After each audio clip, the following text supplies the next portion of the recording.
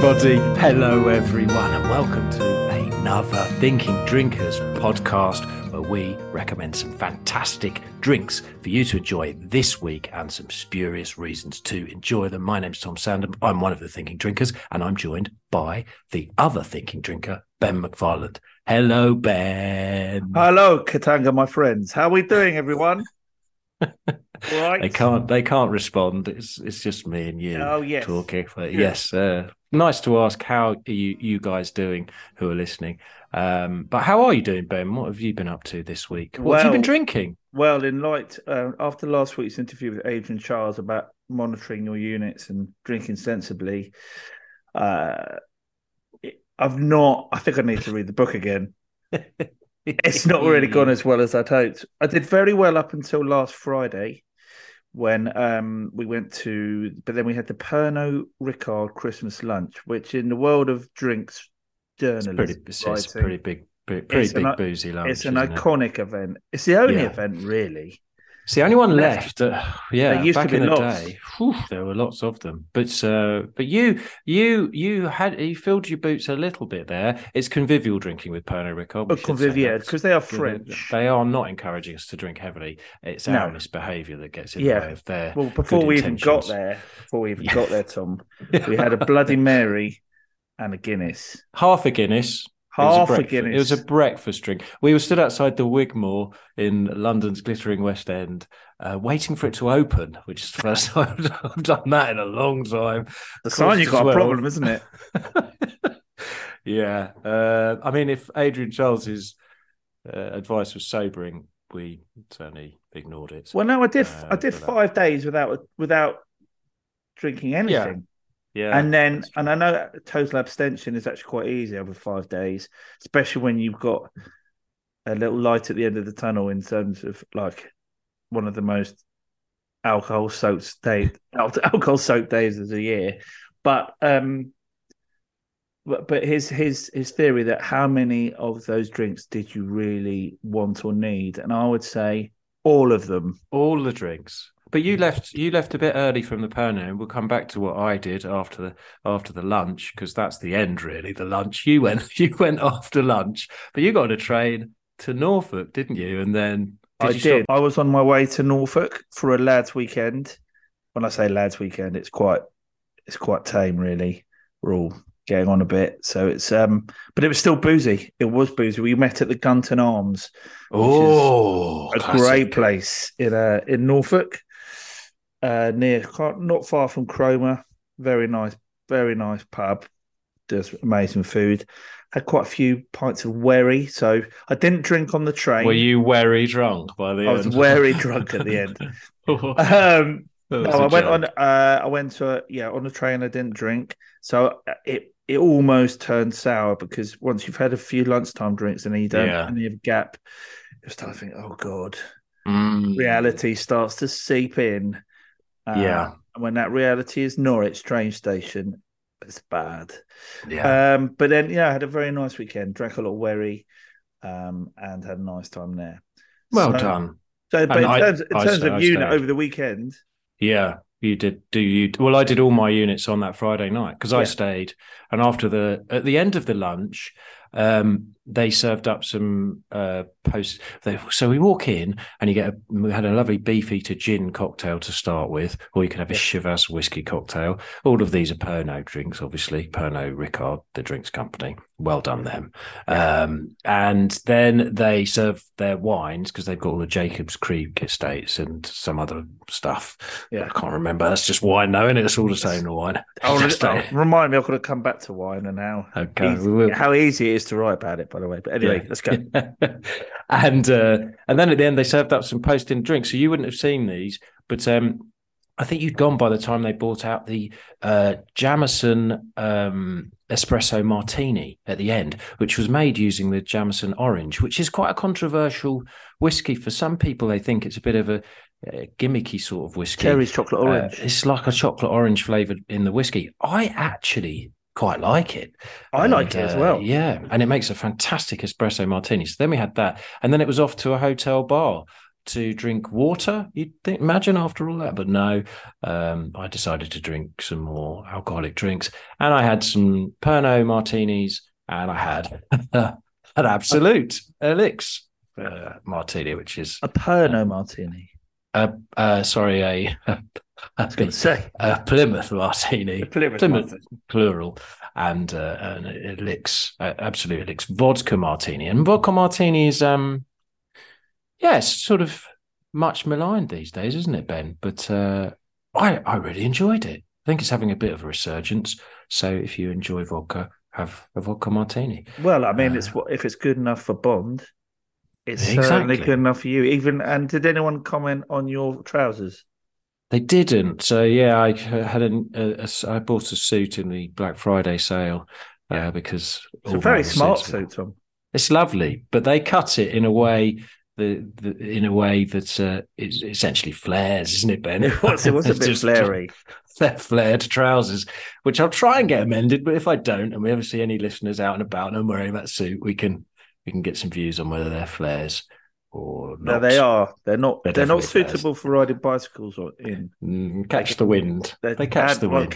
They're catching the chain as well. Yeah.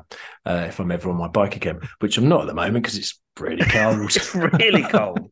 I've just decided I'll put that away till the because it's summer. Christmas coming up, isn't it? There's a cold snap coming, which is exciting. It is, yeah. And that just brings me back to my wine critique. So over the weekend, I had time to, because I was away with the lads. I had time to read a Saturday newspaper, which is not often something I have the time to do. And in the local little village store, they didn't have the left-leaning Guardianista paper of choice, paper of record. So I went for my other mate Tommy bought the Indy, and I thought, I'll go for the Times. And in the Times, it had 50 best wines for Christmas. You've got to read it, mate. It's such an easy gig. It was written by their wine writer. I won't mention her name, but literally, oh my God, this one tastes of apricots and it goes well with stuffing. This one is great before the turkey. This is one is good with the turkey. It's got enough body to tackle the turkey. This one, it's full body to have it with Christmas pud. Honestly, we're in the wrong game. This is red. This is white. This goes with fish. This goes with red meat. Oh my God! It doesn't seem to have changed or moved on by any stretch over the last 50 years. That's so. I mean, Pete Brown, to his credit, managed to get a piece in the Sunday Times about beer this weekend, which was well played, Pete. But generally speaking, the drinks stuff, Alice Lascelles, who writes for the Financial Times, she really digs deeper into the sort of breweries or distilleries or vineyards, and she does some interesting stuff. But generally speaking, there's a lot of average drinks writing out there, isn't there? They're really, I mean, but we're jealous. Let's not get this. Oh no, I'd love to have a column. Yeah, please, can I have one? We'd like one because it looks, not least because I thought it would be difficult, but judging by that, I mean, this is white. It's under £10, and it goes with canapes. That was actually one of them. That's never mind. I'm sure there's more to it. Print, really. There's more that could be done. She can only do what she's asked. I think that's part of the criticism, really, is that the newspapers themselves don't give over enough room. The Financial Times is a great example of how they actually do seem to credit drinks with some of the respect it deserved. Because if you're having Christmas parties, it's a pretty fundamental part of your diet is going to be what you're drinking with your food. So to ignore it in the way that the newspapers do does seem a little like they're missing the point of our lives, really. Yeah, I mean, I ignore all the advice because if I have a Christmas party, which I don't because I don't like people, but if I did, I'd give them some of the out-of-date cream liqueurs that have been hanging around my cupboard since the 90s. I poured them all into one drink and called it a layered cocktail. Yeah. Well, this is a layered cocktail. There's all this shit I want to get rid of in one glass. That's the beauty when people come around. You say, what would you like to drink? And they go, well, you're the expert. You go, well, there we go. Yes, I am. Have this rosé that's been open for 4 weeks. Yeah. Anyway, my Absolute Elix cocktail actually brings us seamlessly, I've realised, onto our first drink recommendation of the week, which would be a Swedish drink, or maybe not. It's going to be in credit of Alfred Nobel, who on the 10th of December died in 1895. I wish I had that date. And you think I'd done my research? Was it 1895 or 1896? 1896. It was. Look in our book, because it's in our book. If you haven't got the Thinking Drinkers Almanac, it happens to be the perfect Christmas gift, because it's a drink a day, every day of the year, including your birthday, whatever that might be. And especially around this time of year, it will have things like Jesus's birthday in here, I imagine, because as we get to Christmas Day. And on the 10th of December, in our book, we reference the death of Alfred Nobel, 1986. And Alfred Nobel, as we may or may not know, gave us the Nobel Awards. And do you know what else he gave us? Knock jokes. Who invented the knock joke? Alfred Nobel. Nobel. Yeah. That's a that was not his most fundamental contribution to humanity. He bequeathed his the vast majority of his estate, which is worth about 260 million quid today, to establish these prizes, which he started to write into his will in 1895, which was pretty prescient of him because he died a year later. But he wanted to do it to recognise those who've given the greatest benefits to humankind. And perhaps that's why he put the knock joke in as well. And he listed 5 awards in his will, and a 6th for economics was added in 1968. And they were for the greatest discoveries or inventions in fields of physics, chemistry, and medicine.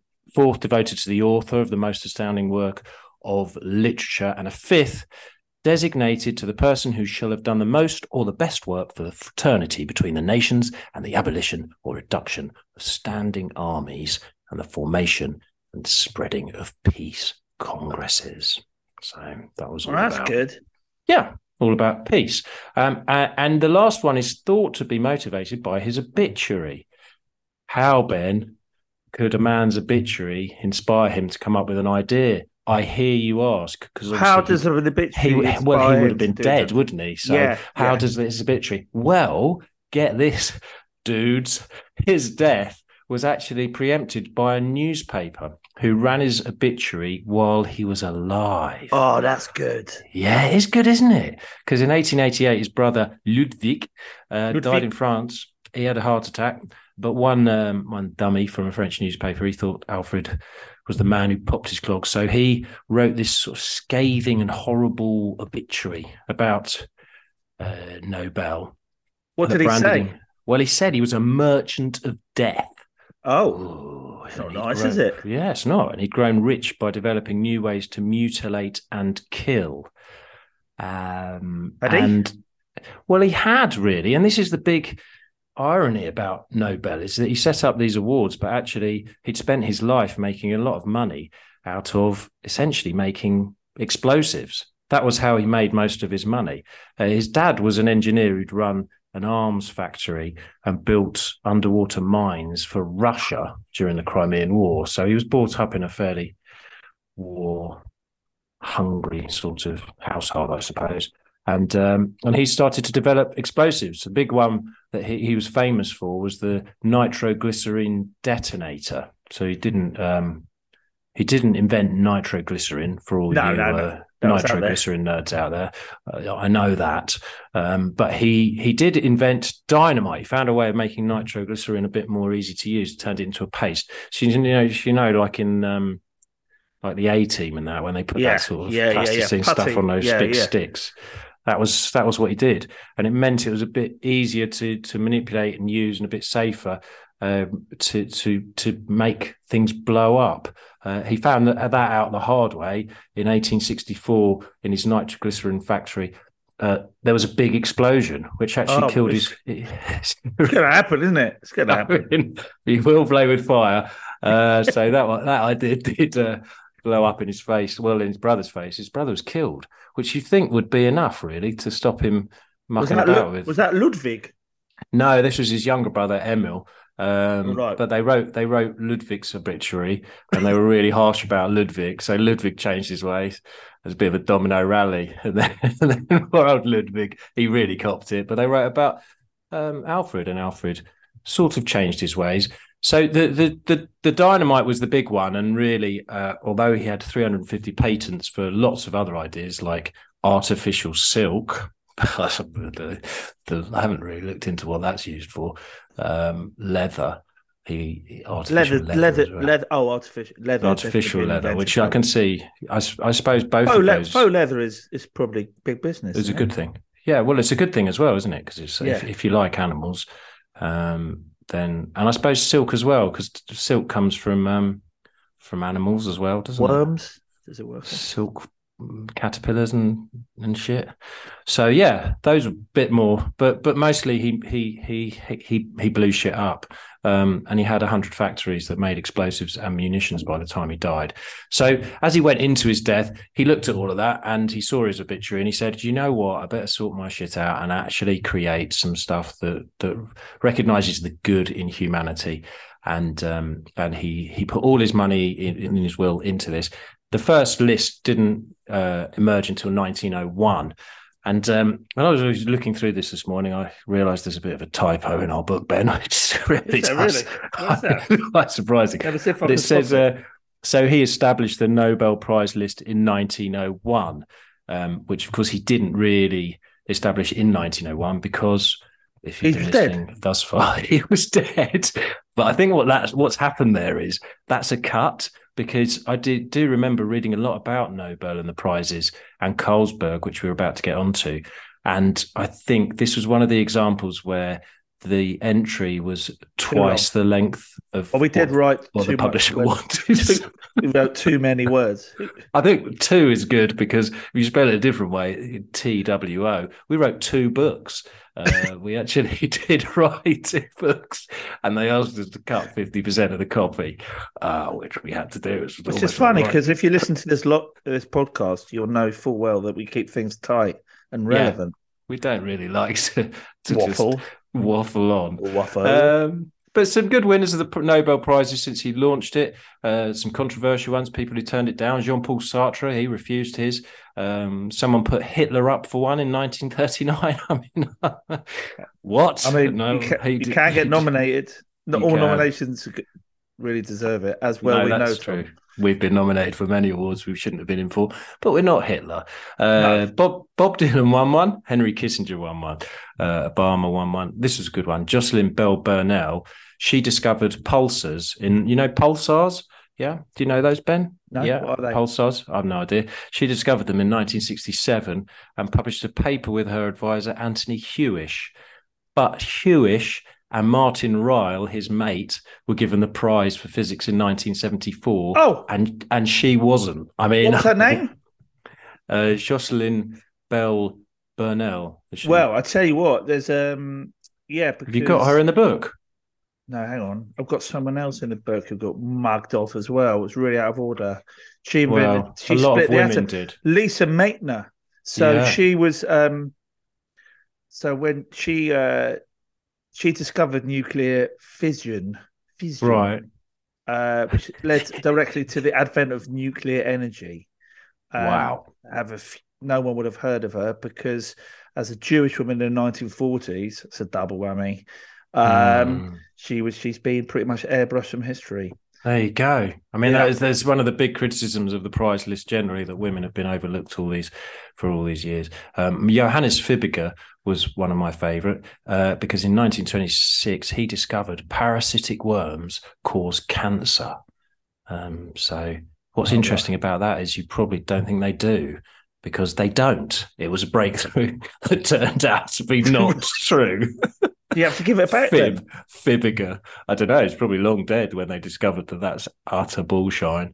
Robert Lucas, he's another good one. 1995, he won it for the economics, which, as discussed, was introduced after Nobel's death. But he won it for his theory on rational expectations, but had to split his 1 million prize with his ex-wife, because she put a clause in the divorce settlement 7 years earlier saying the wife shall receive 50% of any Nobel Prize. And that clause expired on October 31st, 1995. So if Lucas had won any year after he won it, he would have kept the whole mill.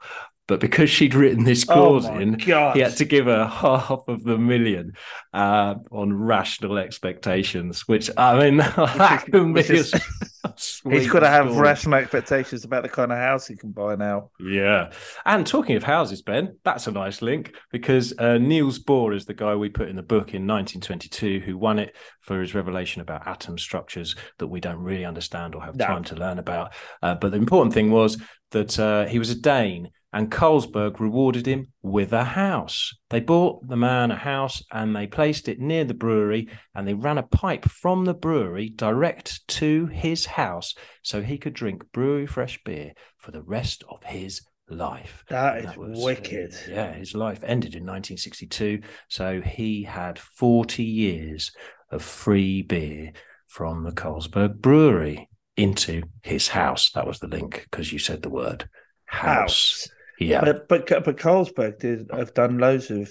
I think we mentioned it before. Did loads of. They've invested loads in a foundation, the Carlsberg Foundation, the research laboratory. Yeah, loads of cool shits come out of there. Washing powder came out of there. The pH scale. Yeah. Something else. What was the third one? Well, the big one for them was isolating Saccharomyces Carlsbergensis, which is a species of yeast. Oh, yeah. Lager fermentation and yeast. Oh, well, he was the things we could tell you then about yeast. Well, let me tell you, it was Carl Lind, I do believe, who was the first man. He was the real yeast whisperer. Never mind Pasteur. Carl Lind, he worked out how to separate the bottom fermenting yeast from the top. Fermenting yeast. So when they make a beer, so every time you lift a pint of lager to your lips, raise a glass to Carl Lind and the Carlsberg Laboratory. Hey, Lidge. And if you think you don't like lager or you don't like ale, it's just a matter of yeast. And if yeast is ruling your life, then you need to get some Caniston. Yeah. Okay. So there we go. You could have some Carlsberg in honor of the Carlsberg Research Laboratory, all running on from our Nobel Prize, or in honor of the Swede Alfred Nobel. You could have yourself an absolute elix martini like I did responsibly with after the Pernod Ricard Christmas lunch. So there are my two drinks. One drink to suggest. What's yours? Okay. Well, I'm going off-piste, which is a clue to what I'm doing because off-piste is a French term. Because at the time of recording this, we are due to play. Well, I say we. That's an assumption, isn't it, Tom? England are due to play France. Come on, England. England in the quarterfinal of the FIFA World Cup. And so rather than pick a date from this week that's either in the book or of some significance, I'm going to take you back to October the 25th. Okay. Even further than that, 1415 for the biggest. I'm going to take you back to last week, but actually a few hundred years. Yeah. It's a long time. It's about 600 and something years. Right. 607 years. To the Battle of Agincourt, which, as we know, is probably the most remembered and the most epic Anglo-French clashes of in history. Along with Waterloo. I'd say Agincourt is well, yes, Trafalgar. But I mean, we're always fighting those fuckers. There's just two off the top of my head. Yeah. But no, this Agincourt's up there, though. Agincourt's up there. Well, we're doing Agincourt because I haven't cleverly manipulated the tale of the battle of the other battles into some kind of like football report. Cool. This took me ages. So let's talk. So if we look at it through the prism of football, which is the way I like to look at all things in life, especially fighting, because it is a fight. It's not just a football match. they're not going to win a Nobel Peace Prize because this is a battle between nations, and it's rooted in racism essentially. But the pre-match build-up focused on let's focus on the two managers at the time. Okay. So you got Henry V. Okay, he was the English gaffer. He was in a lot of trouble. There'd been widespread lawlessness, which should prevent him establishing a settled formation, if you will. Many thought amongst the nobles that he'd lost the dressing room, and some of his critics had even tried to get him sacked by killing him, essentially. So he knew that he was in trouble. So he needed some European success, and the ultimate silverware was, of course, the 100 Years' War, which I used to think the 100 Years' War was just one long war. I don't think it was. Like the 30 Years' War wasn't it? The 30 Years' War was. Yeah, but imagine 100. Yeah. But the 100 Years' War was more of a sort of sporadic series of conflicts. Yeah, but fisticuffs spanning much of the 14th century. It's a bit like saying the English versus the Germans ran from sort of 1912 to 1945. Yeah, it kind of did. Yeah. Anyway, up until Agincourt, basically it was about, it was even Stevens. It was both sides sharing the spoils. And then you got on the French side, Tom, you've got, the French were suffering their own managerial crisis. The issue was that the French king, who was Charles VI, was, how can I say, he was differently mentaled. He was, in modern parlance, you'd say he was neurodiverse, but okay. He was a couple of camemberts short of a fromagerie. Yeah, he's absolute more hat stand. Gotcha. And there was loads of the French aristocrats giving his hot seat the glad eye, and the English knew this, so it was a very good time for a power grab, because nothing unites the English like giving the French a right good spanking. So anyway, the French, they were up for it, were they? They were always up for it. They always wanted it. At the beginning, they're not always up for it. But Charlie, obviously, once it kicks off, and they realise what it's all about. Yeah, absolutely. Wait a minute. Mais je suis nearby. Anyway. So Henry, so before the big battle, they had some warm-up clashes. They had some warm-up games. He arrived in Normandy at a squad of 12,000 men, and they had a match at Harfleur, which they won the first battle after 6 weeks. But the scoreline flattered Henry's side, to be fair, because by the final whistle, England's lineup had been decimated by injuries, deaths, desertions, and worst of all, absolutely rampant dysentery through the camp. It was like the shits. It was like bats out of the clock tower, said Henry in a post-match conference, probably press conference. Anyway, he now they should have gone back, but they couldn't get back to England, so they were met in Agincourt by a new French army led by what was an interim manager. Tom, he was Constable Charles Debray, and he had a wily number 2 called Jean de Le Menegue. And Henri had 6,000 archers, and he had 2,000 men, which he put up front. So it's a kind of 5-3-1 formation.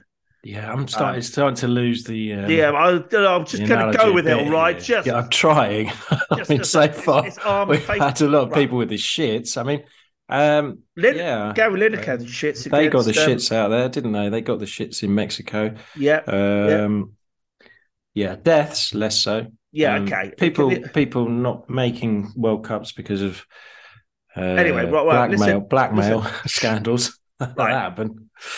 Anyway, look, they put a lot of men up front because the field in Picardy was the playing surface, if you will, was a complete mess. It was quagmire. An English side, they were sick, they were famished, they were frail, they were outnumbered by as many as 6-1. Where so the French were they were clear bookies' favourites. So they had a mix of youth and experience, and they were fully rested. They hadn't had a game, hadn't had a fight before this. And they went in there full of confidence, vowing to cut off the fingers of every English archer they captured. That's why you do that symbol with your fingers, isn't it? Well, I'm going to get to that. Yeah, I think. Well, I don't know if that's true, but it is. It is true. Yeah, it is true. They cut off your fingers. Yeah. So from Norman times. Yeah. So basically, what happened was it was very cagey beginning, and they both parked the bus with about 3 banks of around 4,000. Well, the French had about 4,000, but then Henry basically pushed all his men further up the pitch. And then the French responded with a cavalry-led counterattack, and this counterattack on horseback was a tactical disaster. Basically, all the English archers peeled back their longbows and picked them all off with ease. And the sky was raining with arrows and mallets and axes, like footballs, and swords and footballs and whistles, scarves, shabads. And basically, I bet some real morons were throwing coins. Lighters. Bottles of piss. Yeah. All that. Pepsi bottles full of wee-wee. And the French army basically were massacred in the mud. And so there was an unexpected away win for the English, Tom. Brilliant. The French lost 10,000 men, many of whom were members of the nobility. And England lost just 400 men. Wow. What did they drink to celebrate? Did they have a drink? Well, no. Okay. Well, just before we get on to what we're drinking. Oh. Because Henry, he returned to London as a national hero, and his position was legitimised. And he basically was going to go and take the French throne, but he himself had the severe case of the shits, of the squitters. Right.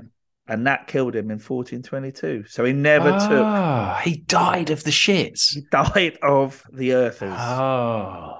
Because you could always put more food in, couldn't you? Even if you're shitting. Well, you could put it... I guess you get to that point where you just put it in and it goes straight out again. Yeah, you get nothing from it. I don't know if they had Diarrhea. No. So anyway... Okay. What we're drinking, because it all took place in Picardy, in northern France, on a field, we're going to have a saison, a bière de garde, which is a sort of acutely idiosyncratic style beer rooted in the rustic regions of France. It's just just down the road from where Henri spanked the French, and it used to be given to workers who were working in the fields. It's got herbs and spices in. And Saison du Pont is a very, very lovely version of a Saison Bière de Garde style. So we're going to have a Saison du Pont. Yeah, nice. I like that. Or you can even have one called La Bavassienne Ombre, which is a slightly darker version. We'll put it on a little text below the pod. Yeah, and have that with a good English lager, like I suggested, the Carlsberg. Yeah. Oh, yeah. Brewed in Northampton. Yeah. Probably where Henry was from. There we go. The battle of the beers. As we go into the battle of the football, big weekend with the football. I was thinking about the football because in our book this week, one of the options we had was to recognise the debut of the Dutch footballer Dennis Bergkamp, which made me realise when we were writing this book, this must have been a very, very difficult week to write because you don't normally consider Dennis Bergkamp making his Ajax debut in 1986, one of the great dates for your calendar. Although he was a very important footballer and scored one of my favourite all-time World Cup goals in 1998 against the Argentinians. And we'll put the link to that goal on the thread here because it is one of the greatest goals of World Cup history. And the Dutch are actually playing the Argentinians. So he is kind of relevant. 14th of December, he made that debut.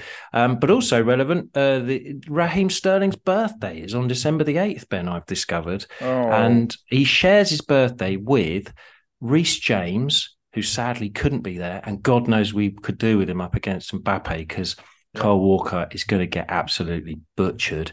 And 8th of December is Jeff Hurst's birthday.